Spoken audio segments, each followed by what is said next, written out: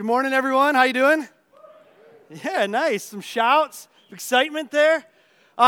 Before I get started this morning, I want to share just one quick announcement, and that is we're also thankful for the worship here, how each week it's different, it changes. One of the ways that we express worship is through hymn sings. Have you ever heard of a hymn sing? Okay, so you might not know about it, but on May 4th, next Friday at 7:30, a group of people gather here in the sanctuary around the grand piano and just sing hymns for an hour. And so if that's something that you're interested in, Friday, May 4 at 7:30 here. Okay, so good morning. My name's Will. I'm one of the pastors on staff here at Crossroads, and I get the privilege of opening up the Bible today and just seeing how the life of Paul continues to unfold before us. And if you're new here, if it's your first time, I want to say welcome. I remember my first time at Crossroads and how huge it felt and scary it felt. And so if you're looking for a friend, you can come talk to me afterward. I'd love to show you around, give you a tour or whatever. Also, I want to kind of bring you up to speed because you're stepping into the middle of a sermon series. We've been spending the winter of 2018 looking at the life of this guy named Paul. And the reason that we'd spend so much time in this man's teaching and the narrative of his life is because Paul is an extremely influential person to the Christian story. Chances are, even if you never have opened your Bible before, even if you're not super familiar with your Bible, you are probably still familiar with some of the catchphrases that Paul says. Paul wrote things like, "If God is for us, who can be against us?" He wrote the classic wedding message of love is patient, love is kind, it doesn't envy, it doesn't boast, it's not proud. He wrote the thing that athletes get tattooed on their back that says, "I can do all things through Christ who gives me strength." This is a man who is full of the Holy Spirit, who is used by God to pen words and letters, who have given hope and faith and courage to thousands of men and women for thousands of years. He's an author who wrote 13 out of the 27 books of the New Testament. He wrote 32,408 words, literally 5% of the entire Bible. And this is a man who's not only writing letters, but as we've seen in our study, he's traveling all over the place. He's a missionary. He's a person who's sent out by the church to bring the gospel, the good news of Jesus Christ, to the entire known world, to whoever has ears to hear.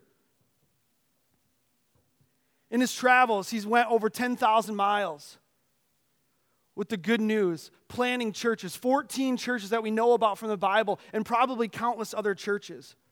Together with Paul's writings and his travels, he becomes someone that we can all look to with extreme gratitude. We know that God could have found another way to spread his kingdom throughout the world. He didn't have to use Paul. But imagine how different the world would be right now, how different our faith would be if Paul hadn't been so tenacious in sharing and spreading the gospel. I'm thankful for that.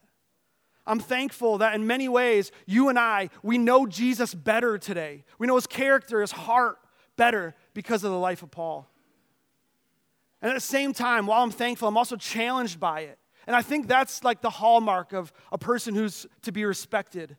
You're thankful for their hard work, their effort, their life. But you're challenged by it too. It makes you think like, what am I doing? When I look at the life of Paul, when I look at the wake that he left behind him, it's just so clear to see the impact. And I find myself thinking about the way that I'm living, the words that I'm saying, my actions. I find myself comparing it to Paul's. And I'm wondering, what impact am I leaving in the world around me? What influence am I having? What influence do my kids have as they step out of the van every morning and go into their school? When I look at them in the eyes and say, hey, be Jesus, be light, be love to your friends, and then send them into that school. Are they leaving an impact there? Or me and my family in our neighborhood, are we loving our neighbors in a way that causes them to hunger and thirst for Jesus? What about Crossroads? What about the 1,000 people that are in this room right now? Is Crossroads having an impact on the city? Is the church global of Grand Rapids, the big church in Grand Rapids? Are we able to influence the decisions that are being made in our government here? Are we able to influence the decisions that are made in this city?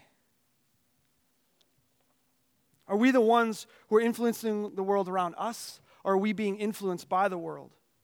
Is the light of the goodness and the grace and the gospel of Jesus entering into our life in a way that causes impact?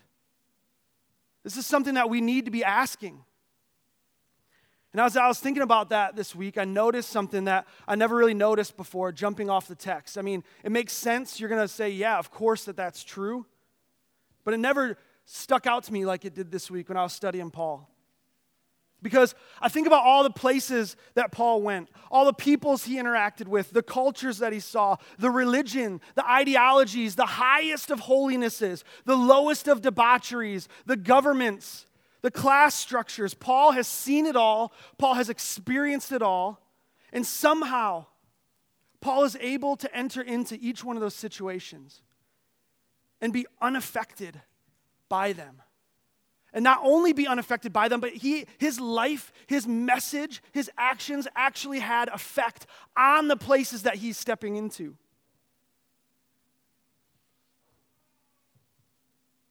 He's caused reform to happen in cities. He causes justice to come into social and class structures. He causes the humble to lift their heads a little higher and the proud to bend their knees. Paul doesn't allow the authority or the position of any other person in his life to distract him from what's most important. And that leaves me with this aching question of how. How was he able to do that? How is he able to remain so true to who he is? How does he move through the world without the world molding and shaping him? I don't know if you ever asked that question. I don't know if you ever wrestled with those thoughts. But Paul needs to be an example to us how to walk into the dark places of our lives. And instead of taking on that darkness, we bring the light of Jesus into them. I'm thankful that we have the Word of God. I'm thankful that we have the Spirit of God. I'm thankful for a church like Crossroads where we strive to know both of those things. Thankful that God reveals himself to us and gives us answers to tough questions when we ask. That when we say, God, I need some wisdom, he says, okay, I'll give you wisdom. And I spent a lot of time this week asking because I think it's one of the most important things that we as Christians need to have figured out, especially as the world around us changes so much. How do we remain true to Jesus as our first love when everything around us seems to be pulling in opposite direction? And I know there's 1,000 little intricacies to that question that could complicate it. But as I'm asking the Lord over and over, how does Paul do this? I felt like he was answering me with something really simple. He was saying that Paul knows who he is in Christ. Paul knows his status before the Father. And because of Paul knowing who he is, not looking for the world to tell him who he is, not looking for outside influence to give him value or substance, Paul knows who he is, and because of that, he's able to step into each one of these situations and love people accordingly. Love them in a way that God wants him to love them.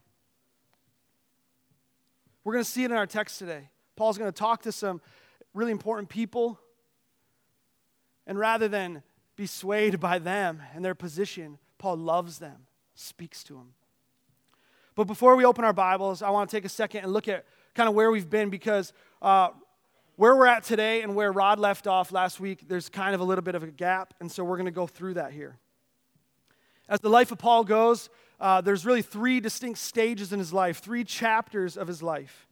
The first chapter is Paul the Pharisee. This is Paul's life before Jesus. When he's born, his early adulthood, he's growing up, he's devout to the law, he's a persecutor of the Christian faith. The second chapter is Paul the missionary. From the time that Jesus meets him on the road to Damascus and says, it's me, the Lord Jesus. And he calls him into ministry. From that moment until the time that he leaves those Ephesian elders on the shores of Turkey and sails back for Jerusalem. That's Paul the missionary. And the third chapter is Paul the prisoner. Where we find ourselves today is this turning point from Paul the missionary, closing that chapter and opening the chapter of Paul the prisoner. Paul's returned from his third missionary journey. He's bringing money that he collected. He's bringing it to Jerusalem. He's going to give it to the poor. He's going to make offerings in the temple. But while he's there, Paul's arrested. He's grabbed by some Jews that says they're from the province of Asia. These Jews, they shut the temple gates, they kick everyone else out, and they're going to kill Paul. They're going to kill him right there in the temple. And while this is happening, the Roman commander hears about it, hears about this uproar that's happening at the temple, and he rushes in and he kind of takes Paul away from that situation. He steps in, hold off, grabs Paul. And as he's dragging Paul out of there, Paul goes in front of his Jewish brothers, and he says, hey, can I have a moment to speak to them real quick? And the commander says, yeah. And Paul, in Hebrew, says to him, he says, brothers, you know who I am. You know that I've been devout. You know that God has called me into his service. Jesus Christ was pleased to reveal himself to me. And now because of the way that you're treating me, because you're shutting your ears to me, he's going to send me far away to the Gentiles. The Jews do not like it when Paul says this, that the gospel could go to the Gentiles. They do not like it, and the riot starts up all over again. The commander then of the Roman guard he took Paul and was going to have Paul flogged and interrogated. And as literally the text says that the soldiers raised their hand to flog Paul. And Paul casually mentions, right before that first lash came down, wait, I'm a Roman citizen. I deserve a trial, don't I, before I get punished? I deserve a trial. It's almost if, the classic card game scene in a movie where the guy throws down his cards and reaches out to pull all the chips back towards him. There's a guy with a little smile on his face holding his cards close to his chest and says, full house, boom. Game over, right? That's Paul here. He's waiting to this climactic moment. He says, I'm a Roman. And so instead of a flogging, Paul is put in prison.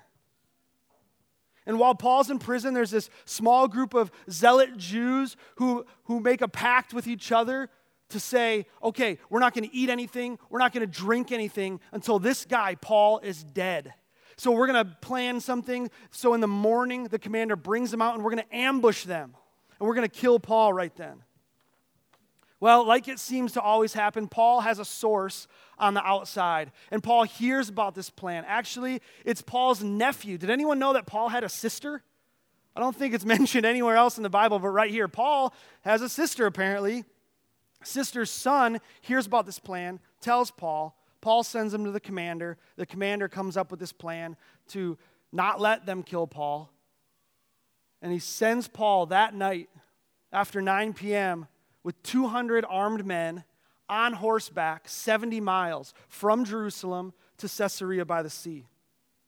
And I'm not sure why it stands out to me so much, but you just see Paul getting out of these situations just by the skin of his teeth almost every time. Remember, he's lowered from a basket through a window at night, and now here he is on horseback. And I can just picture him laughing as he's on a Roman horse surrounded by 200 Roman guards. He's probably just thinking, are the Romans the good guys here? What is going on? And it's the last time he rides out of Jerusalem. He never goes back there again. This is where our reading picks up this morning. So if you have a Bible, you can grab one. There's some Bibles down the aisles here on these little tables. We're going to start with Acts 23, verse 31, and we're going to read through all the way through Acts 24. So if you got a Bible and you're ready, let's stand for the reading of God's Word.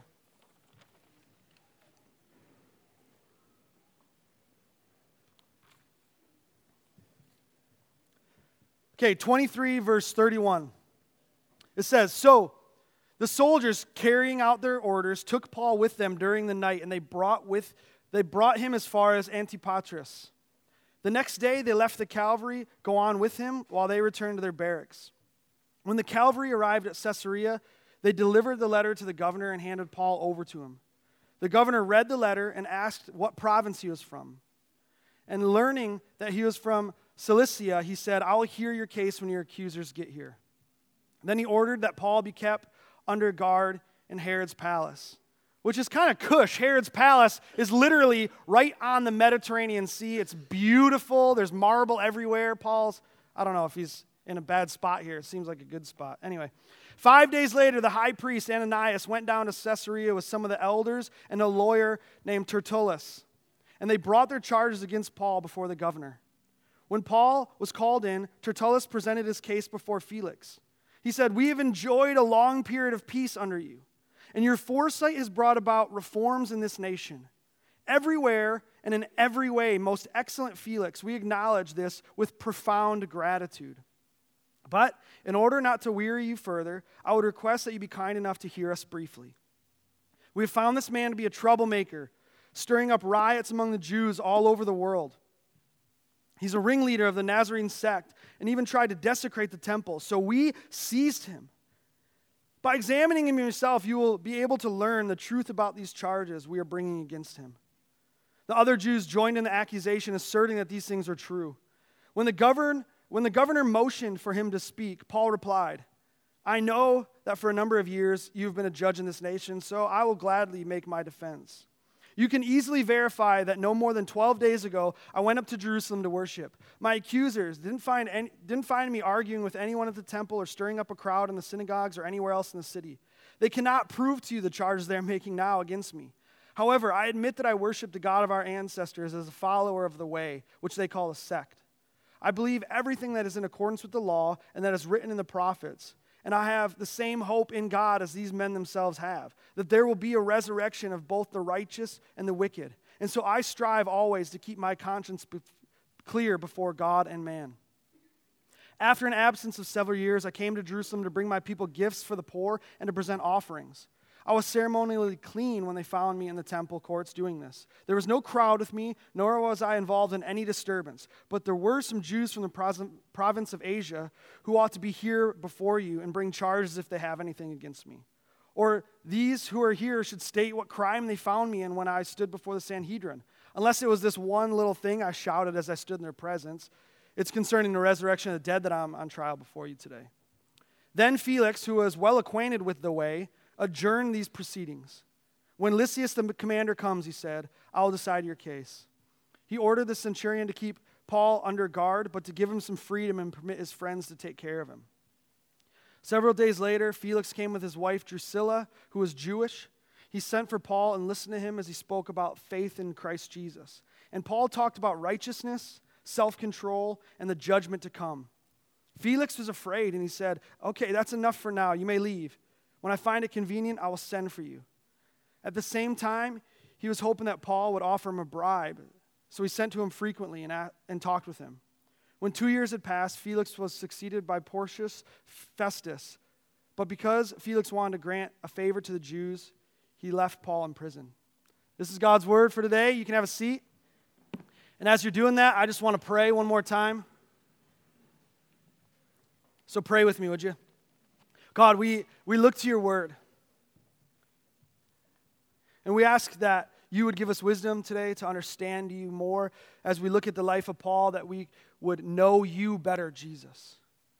I have Paul's words ringing in my ears. He says, "Follow me as I follow Christ." So today, God, let us walk in the footsteps of Paul so that we might know you better, Jesus. We ask in your name. Amen. Okay, so coming out of the text, I want to start with a picture.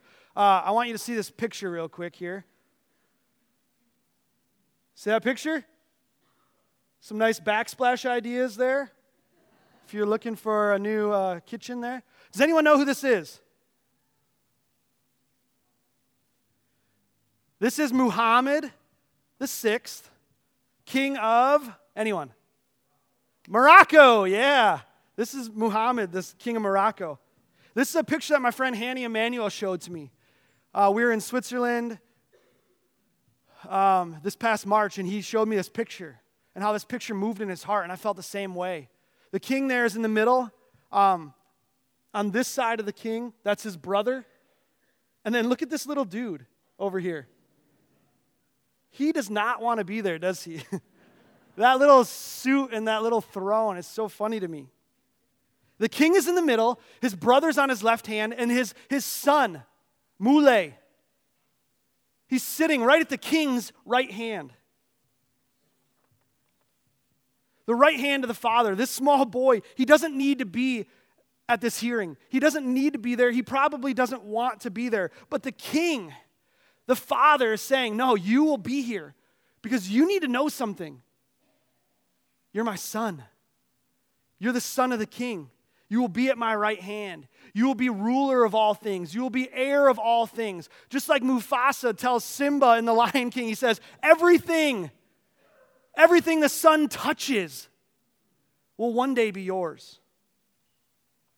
And I hope that sounds at least a little bit familiar. You know, your mind should be running to Jesus, our King, the Son, sitting at the right hand of the Father, the ruler of all things, sovereign over all creation. Paul says in Colossians that he's the beginning and the end of all things, that everything finds its life and its meaning and its purpose in Jesus.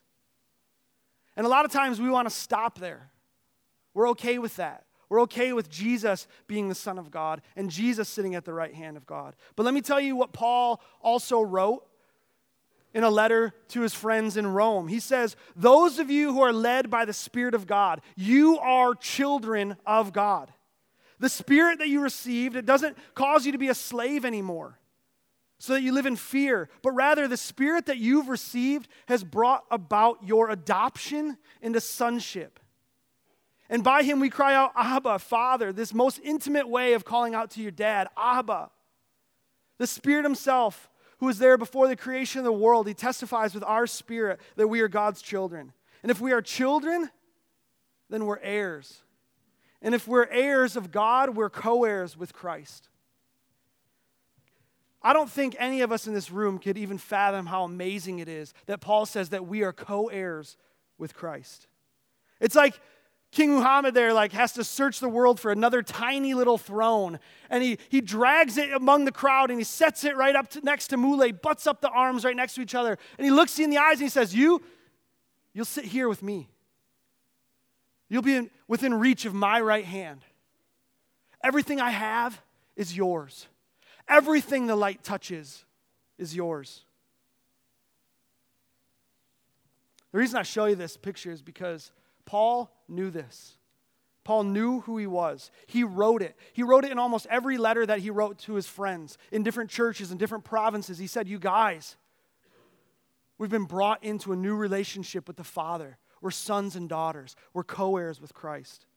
He lived this. He walked in this confidence everywhere he went, whether he's making tents in Corinth with Priscilla and Aquila, or he's standing before earthly rulers here in Caesarea. He knew that God the Father had adopted him through the blood of Jesus Christ and calls him son, calls him heir, purchased him out of this slave relationship and elevated him to the position of a son. Just listen to the way that Paul puts it in so many other places in the letters. Paul says, God sent his son. He was born of a woman, born under the law to redeem those under the law, that we might receive adoption to sonship. Because you are his sons, God sent his Spirit to be inside of you. The Spirit who calls out, Abba. So you're no longer a slave, but you're God's child. And since you are his child, God has also made you an heir. That's from Galatians 4. In Romans 8, he says that we can never be separated from this love of the Father. In 2 Corinthians 5, he says, we've become a new creation, that the old is gone and the new has come. In Galatians 3, he says, we have become children of God. We have every spiritual blessing in Christ. We've been seated in the heavenly places where Jesus is seated. And we've been given this incomparable inheritance, the riches of God's grace. Paul was able to write these things to his friends because Paul knew them about himself. And this isn't some narcissistic, self-exalting, blind to his own false belief, because Paul is very familiar with himself. He's very familiar with his shortcomings. He's very familiar with what his life looked like and the regrets that he had before Jesus rescued him. He says to Timothy, who's his mentee, he says, I thank Christ Jesus, who's given me strength, who considered me trustworthy, appointing me to his service, even though I was once just the worst. I was a blasphemer. I was a persecutor of the faith. I was a violent man. But God showed me mercy. The grace of our Lord was poured out on me, along with faith and love that are in Jesus. See, Paul thought about himself rightly. He knows who he was before the grace of God entered into his life. And he knows who he is now that God has reached down into the ash heap and lifted him out. And the confidence of his Father on the throne allows him to move into the world and remain true to that love. It allows him to enter into hard places and bring freedom. It allows him to enter into dark places and bring light. There's two examples of this, of Paul's confidence in our text today. The first example that I want you to see is the way that Paul deals with the charges that are brought up against him by the Jews and the words and his tone of voice that he uses when addressing Felix. Both Tertullus and Paul, they're speaking formally to the governor of Judea named Marcus Antonius Felix. Think of a courtroom setting. Felix was the governor of the land from the year 52 to the year 58, and by all accounts, everyone has the same thing to say about Felix. He is a bad man. He's a bad dude. He grew up, he was born into slavery, and through crazy circumstances, he was brought out of slavery and put in this high position as governor. During his governorship, he's just a tyrant. It says that insurrections were happening, anarchy was happening in his province, and so his method of dealing with it was just crucifixion. Crucify. The Roman historians, they say that he was a master of cruelty.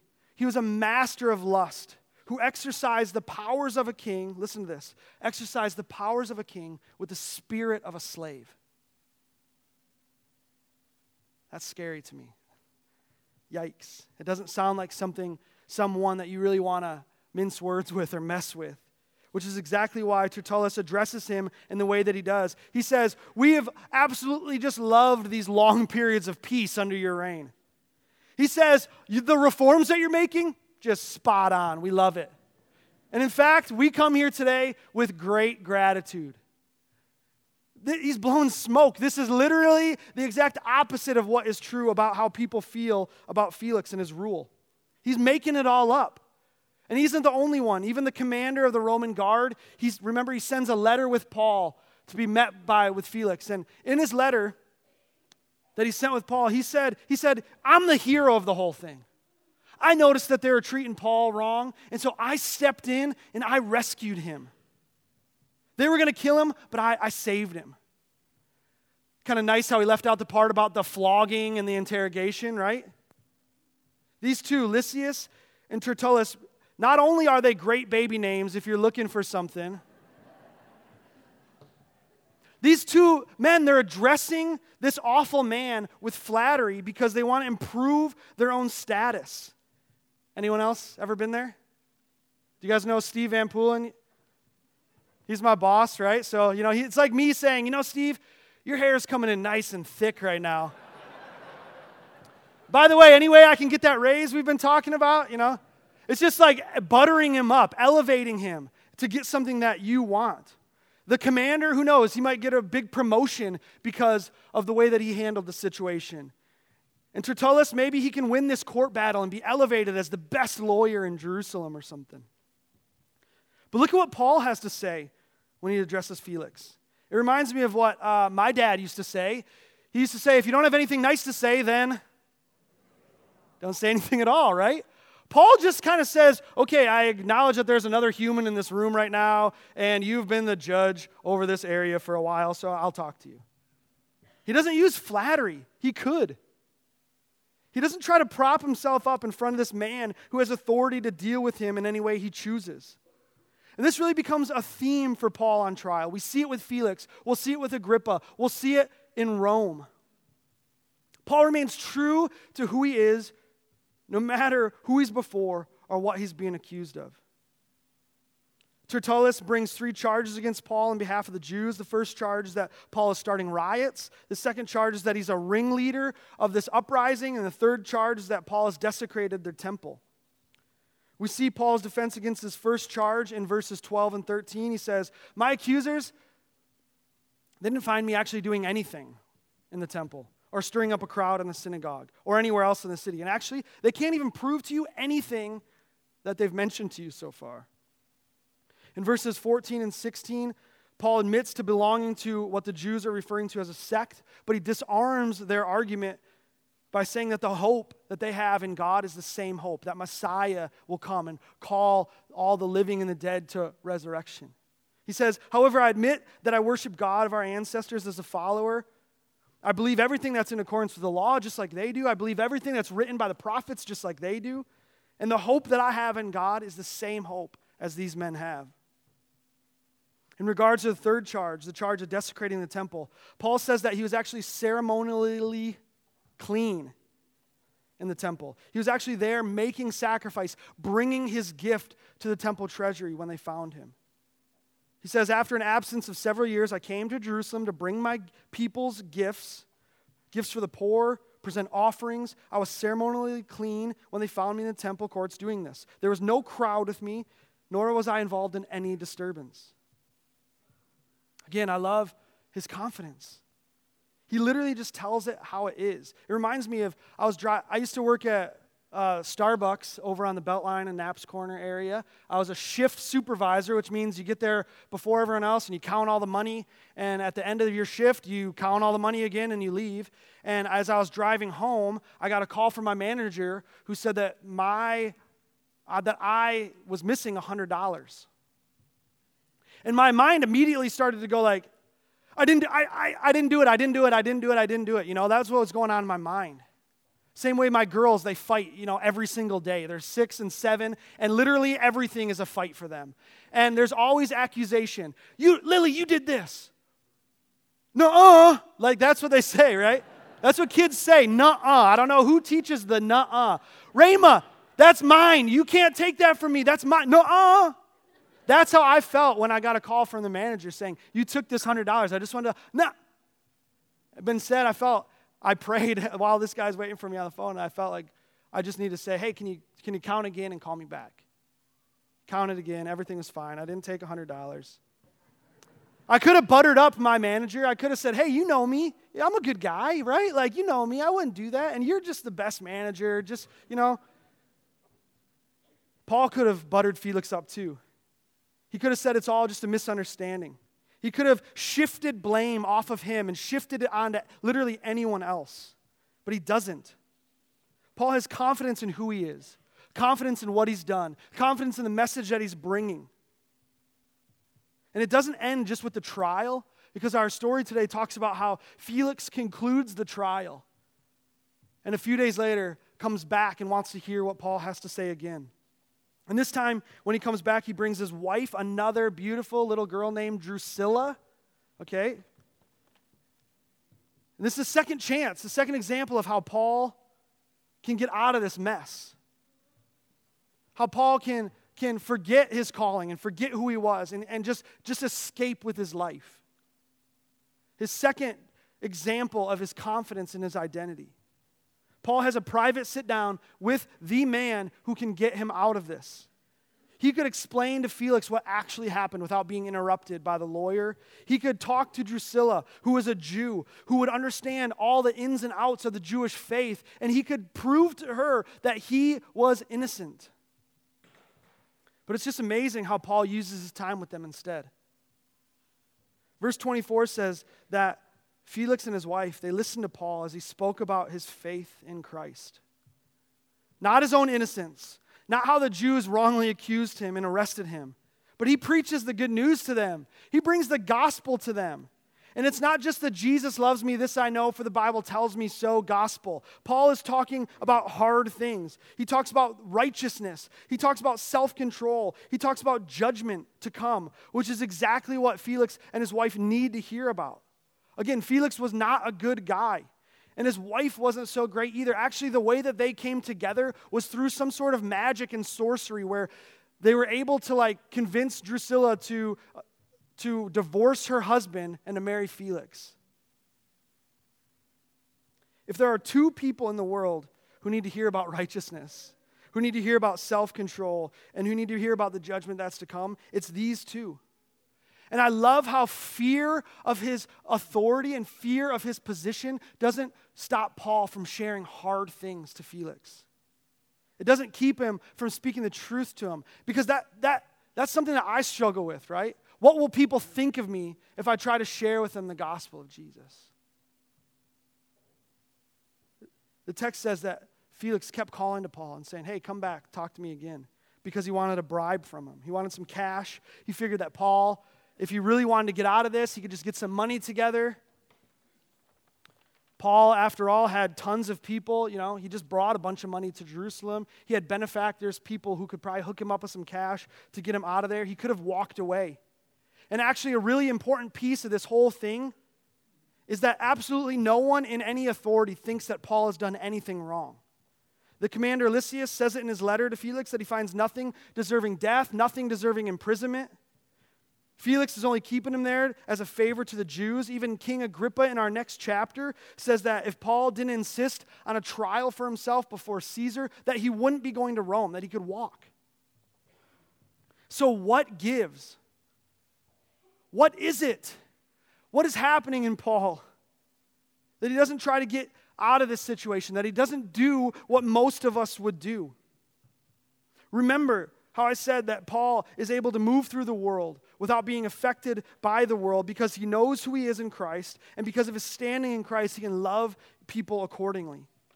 That's exactly what Paul is doing here. Paul, rather than looking towards his own self-preservation, his own promotion, he looks across the table at Felix and Drusilla and sees two broken people who are desperately in need of the grace of God.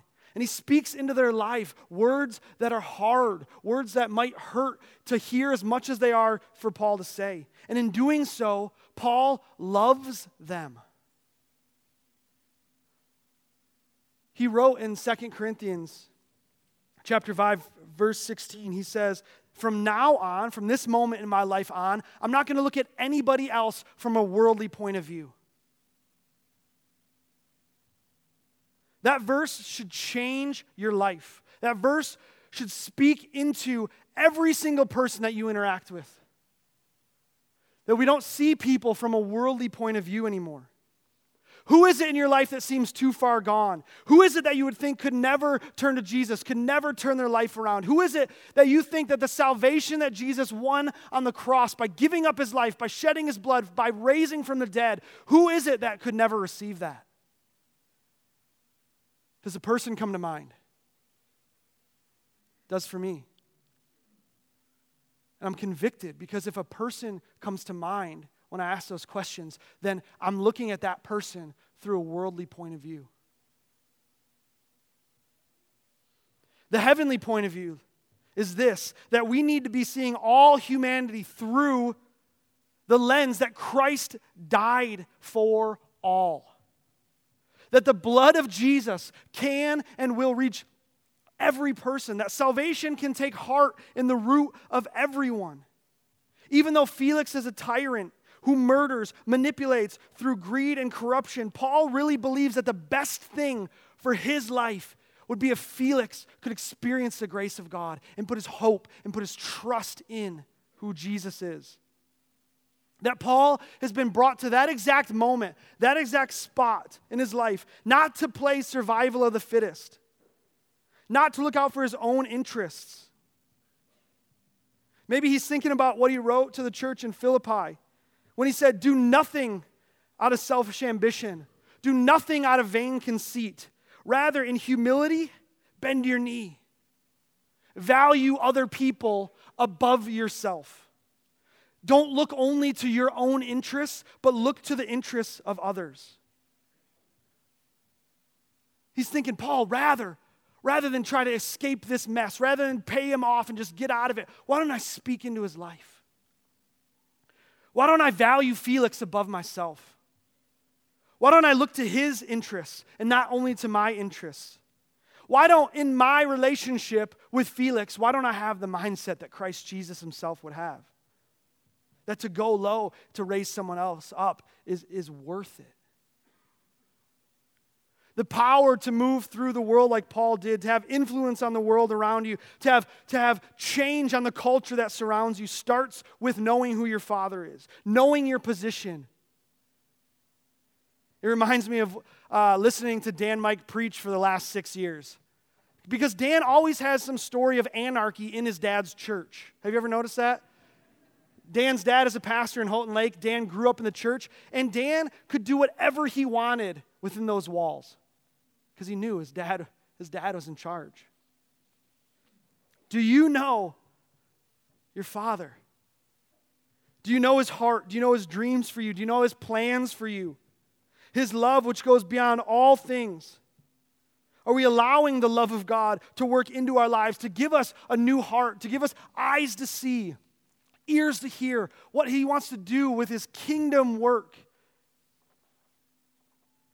I encourage you to ask God to show you who he is and allow your world to change.